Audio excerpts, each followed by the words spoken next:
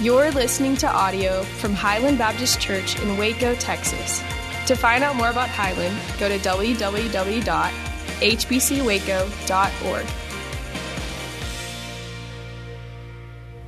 Hey man, you can be seated. Good morning, 10 o'clock. If you're watching in the chapel, and good morning, 10 o'clock here in the Life Center Live. We just started a brand new series last Sunday morning called The Good Work. How God can transform us from the inside out. Let me just make this statement to begin this morning. There's a massive difference between a supernaturally changed heart, that's the good work, and a routine attempt to simply improve our behavior. That's moral humanism. There is a colossal contrast between an inside work that God not only wants to do, but can do in your life, and just naively wanting to make a few changes on your own. One is empowered by the God of the universe. The other one is empowered, or maybe I should say weakened, by our erratic desires and all of our inconsistent disciplines.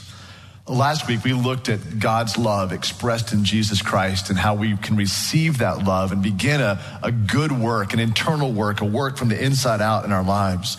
We saw that love coming from Jesus as a foundation of that interior work.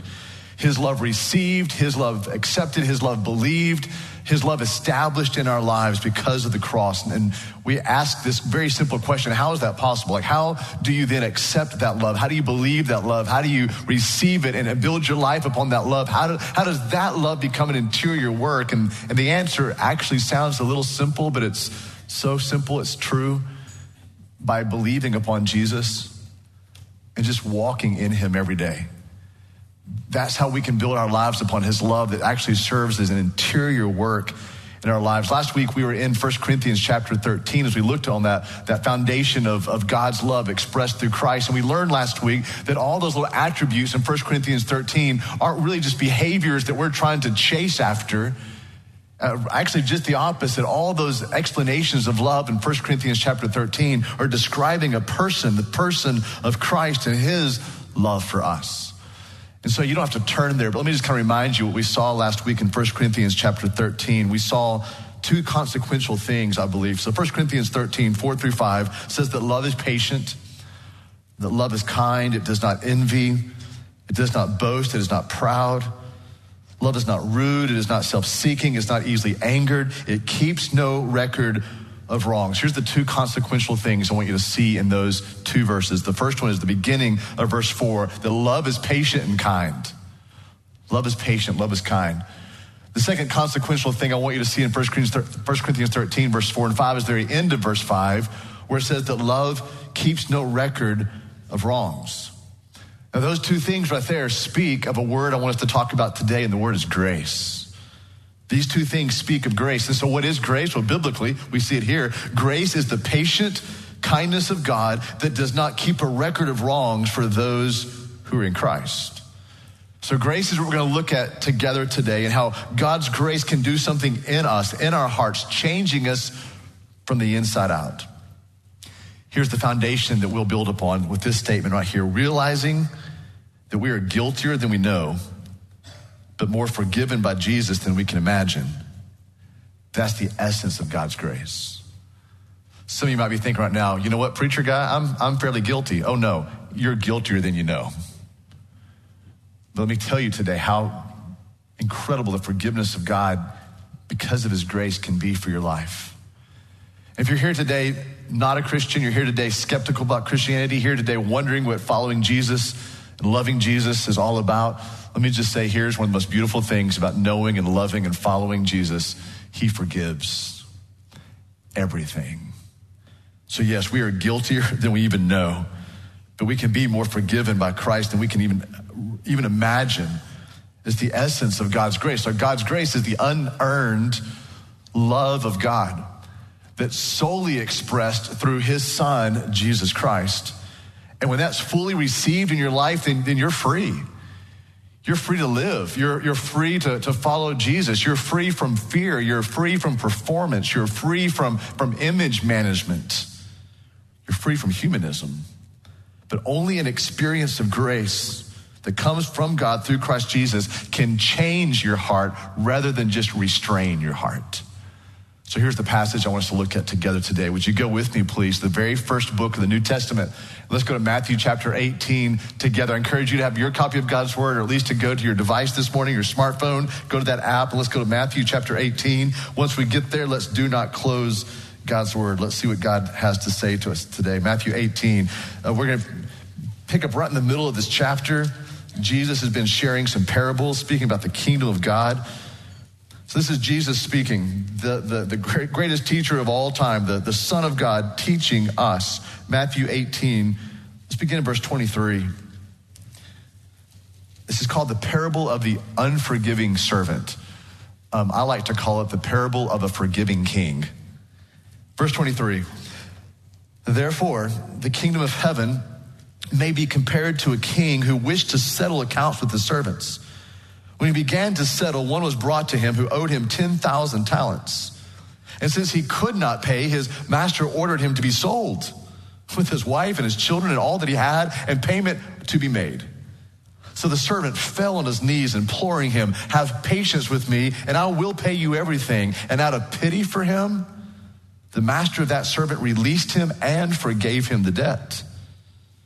But when that same servant went out, he found one of his fellow servants who owed him 100 denarii, and seizing him, he began to choke him, saying, pay what you owe.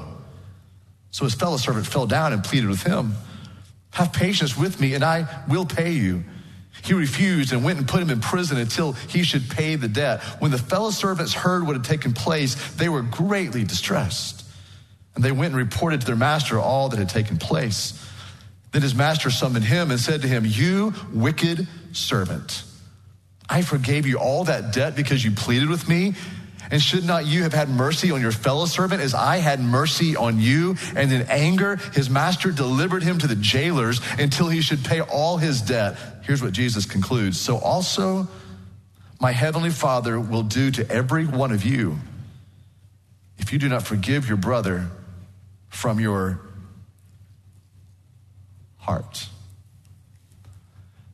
The very last word that Jesus says there is the most operative word of this entire parable. I underlined it in my Bible 3 times, the word heart. And because I can be a little overdramatic sometimes, I circled it as well. Just to kind of remind me the essence of this parable is about the heart. Let's gather a little information about what Jesus was teaching here, the magnitude of the debt. First of all, go back to verse 24. I'm assuming your Bible's still open. What did the first servant owe? He owed 10,000 talents. Now, sometimes it's hard to make the equation between New Testament currency or even New Testament measurements and try to bring it into 2020 with our measurements and our currency. But more or less, a talent was 20 years of wages for a laborer. So 20 years of wages for a laborer was 1 talent. So let's just kind of take it into everyday America. Let's say that the average laborer in America brings home $25,000 a year. The average laborer, working 40 hours a week, $25,000. That $25,000 you have to multiply by 20 to get to a talent. And for you liberal arts majors, that's $500,000. I did the math for you. So that's $25,000 times 20 years. That's $500,000, $500,000. But then you have to multiply it by 10,000. It's 10,000 talents. Let me help you again. That's $5 billion. So this servant was not just a cook. He probably was ruling massive amounts of land for this king. He somehow squandered this $5 billion, an enormous sum, either by gross mismanagement or maybe by corruption. And it seems like Jesus, in teaching this parable, made that number so big, so up there, and here's kind of a key thing, that the ability to repay it was actually simply impossible. But look what happens in verse 26. After the $5 billion account is asked for, verse 26, this servant falls down. He begins to plead, he begins to implore, he begins to beg. And what does he say? Be patient. Now, the word patient in English language, we've kind of made that a soft word, but it's not a soft word. When Jesus was teaching this, it was not a soft word. The original word right here in the original language is the word macro through meo. Macro, if you've taken macro financing or macroeconomics, it just means like a large scale. It means like a high view. It means like a long picture. Thumeo means leniency, or it means grace, or thumeo can mean in Greek patience as well. So here's actually what the servant was saying. He was saying here, I'm asking for long grace. I'm asking for large scale patience. I'm looking for enormous leniency because there's no way I can pay back $5 billion. Now let's look at the magnitude of the next debt very quickly. This is in verse 28. When that second servant, or that fellow servant, owed him 100 denarii. Now, denarii is the plural of denarius, and denarius was one day wage, 1 day of pay. So you have to take that 1 day, and let's go back to that $25,000 a year guy. We'll take 1 day and multiply it by 100. That's $6,840. Now, $6,840 is a lot of money. As I look at some college students out here, that sounds like $5 billion to you, but $6,840, that's pennies on the dollar. That is nothing, comparatively speaking, to the $5 billion. What does this guy do? Verse 29. This should sound familiar. He falls down. He pleads, he begs, he implores. What does he say? The same thing. Would you please give me some macro thumeo? Would you please be patient with me? Would you give me a lot of grace? Would you give me some enormous leniency here? And I'm sure that exact same sequence as verse 26 is not lost on anybody here in this room. Let's look this morning at 3 things this king does in grace. 3 things that this king does in grace. We see this all in verse 27. Here's the 3 things. Number 1, he takes pity. In other words, he feels compassion. This is the king who is owed $5 billion.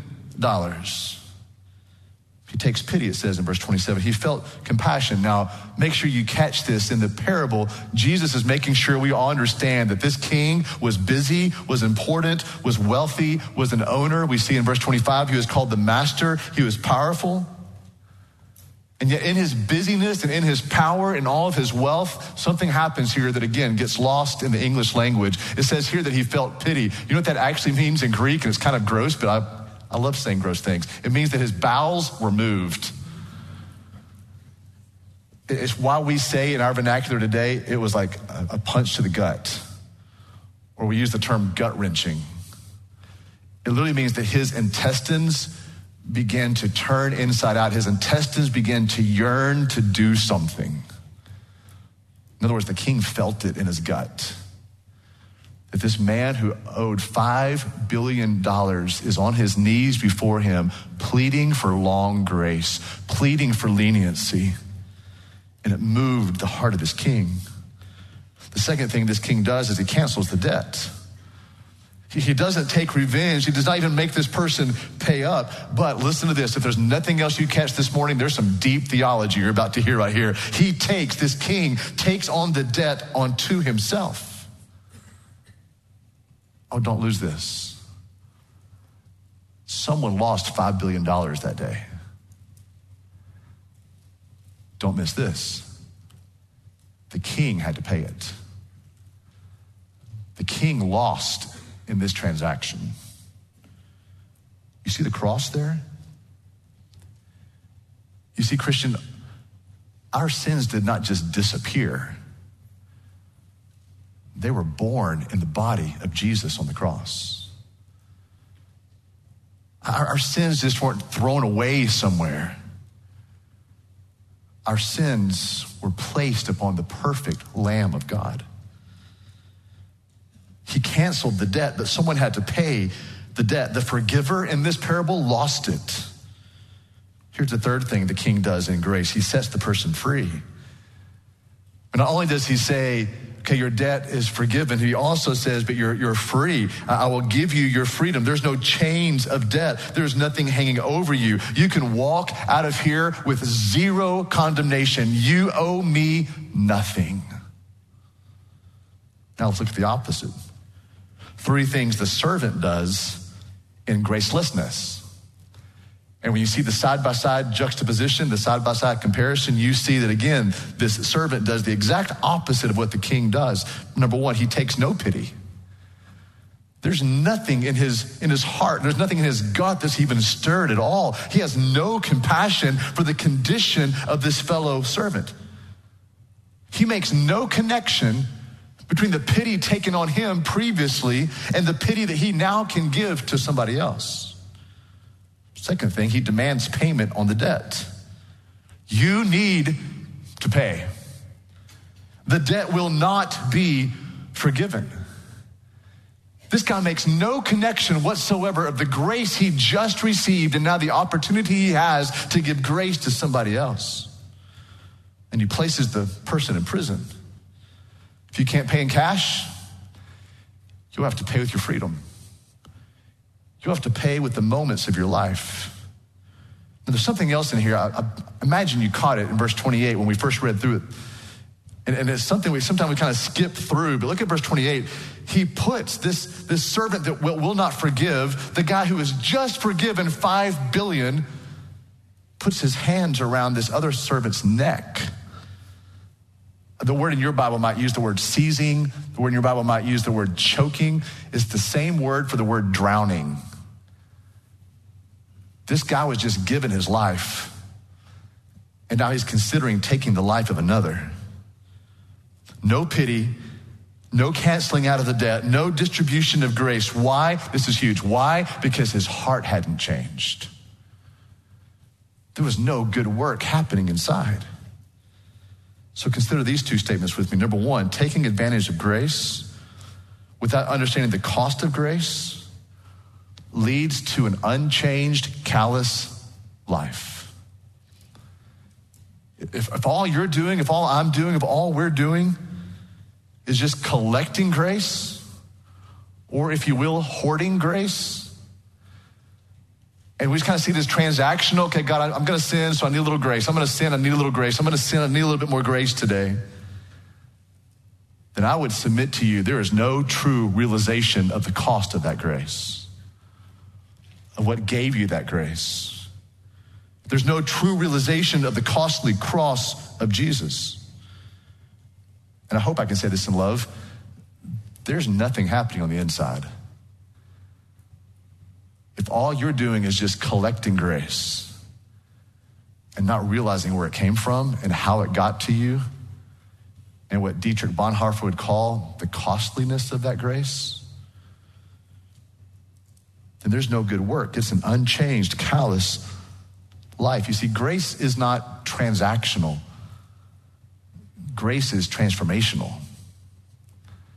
It's not just, hey, God, I'll trade you a sin every day for a little bit more of your grace. It's, God, your grace is so rich, so real, so freeing.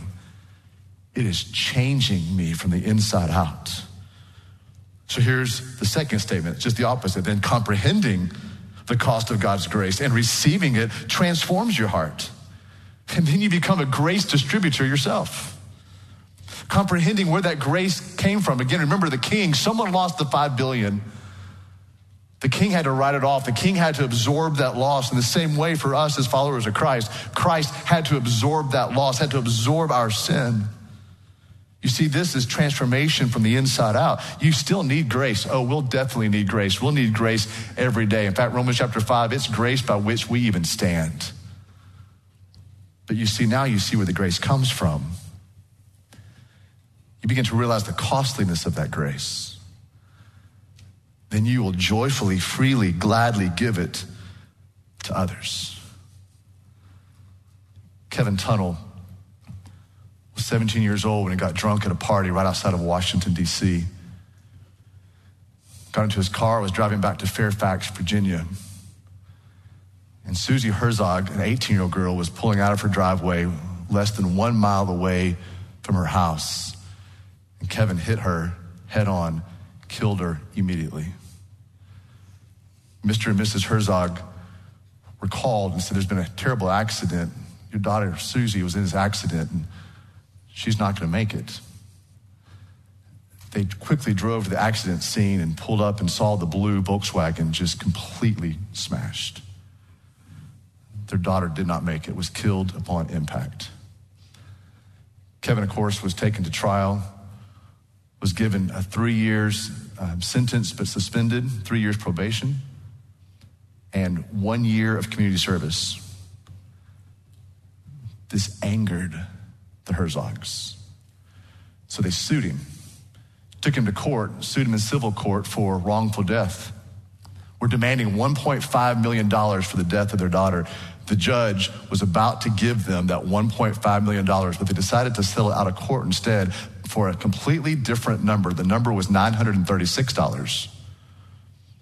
Kevin had to decide, wait a minute, give $1.5 million that you're demanding from me or $936, I'll take the $936, but here's the caveat. You will write a check every Friday because that's the day that our daughter died upon. For 18 years, that's how long she lived, for $1. And you're gonna write it to our deceased daughter. Put her name on that check every Friday. For 2 years, Kevin Tunnell did this. 100 checks into it. And the check stopped coming. The Herzogs were no longer receiving these checks for $1 from Kevin written out to the name of their daughter. They grew angry again. They demanded that he write that $1 check. In fact, went to the judge. Kevin was brought back into trial, brought back into the court, he was demanded to give these $1 checks every week. And he said, every time I write out a check, I sob. I've lost my job. I can't sleep at night. I am so guilty of this. The Herzog said, no, you will give us this check. Kevin spent 30 days in jail. Was abused, assaulted in jail. Even wrote them a note saying, what if I pre-make $1 checks for the next 16 years and I just hand that to you all at one time? And they said, no. Here's what they said. We have no intention of forgiving you. We are not touched by your tears nor touched by your guilt. We are not forgiving you. And you will not forget our girl. Verse 35. So also my heavenly Father will do to every one of you if you do not forgive your brother from your heart. You can't forgive anybody from your heart until your heart has been changed. And your heart's not changed until you realize the cost of grace given to you from God through the cross of his son, Jesus Christ. Then your heart becomes new when you realize the costliness of grace. When you realize from which you were purchased. This grace, the blood of a perfect Lamb of God. What about you? What about you?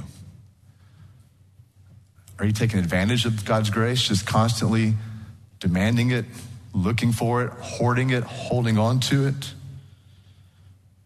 I would say if so, it means there's no good work happening in you, and I bet you have a hard time showing grace to others. Or are you comprehending the height, the depth, the length that God went in the cross of his son Jesus to express to you his grace, his costly grace, but his free grace? If that's you, I bet you have no difficulty at all in giving grace to others.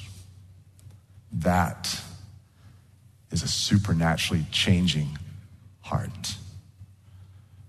Would you stand with me, please, and let's pray together.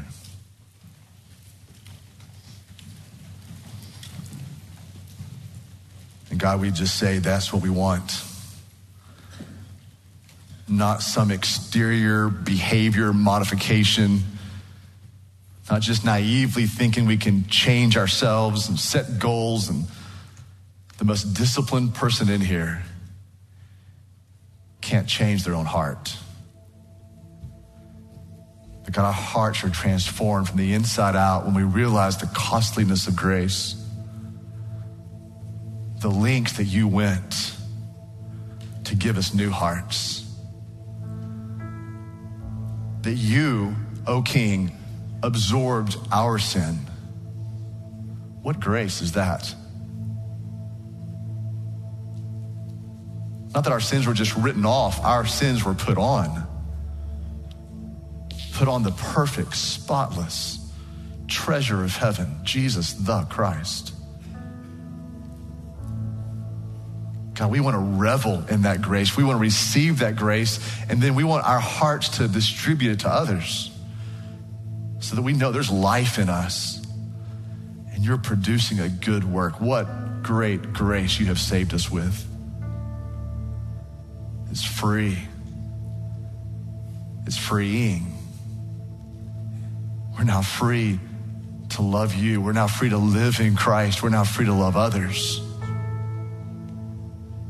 So God, it's in that grace that we pray, and it's in that grace that we sing. Amen.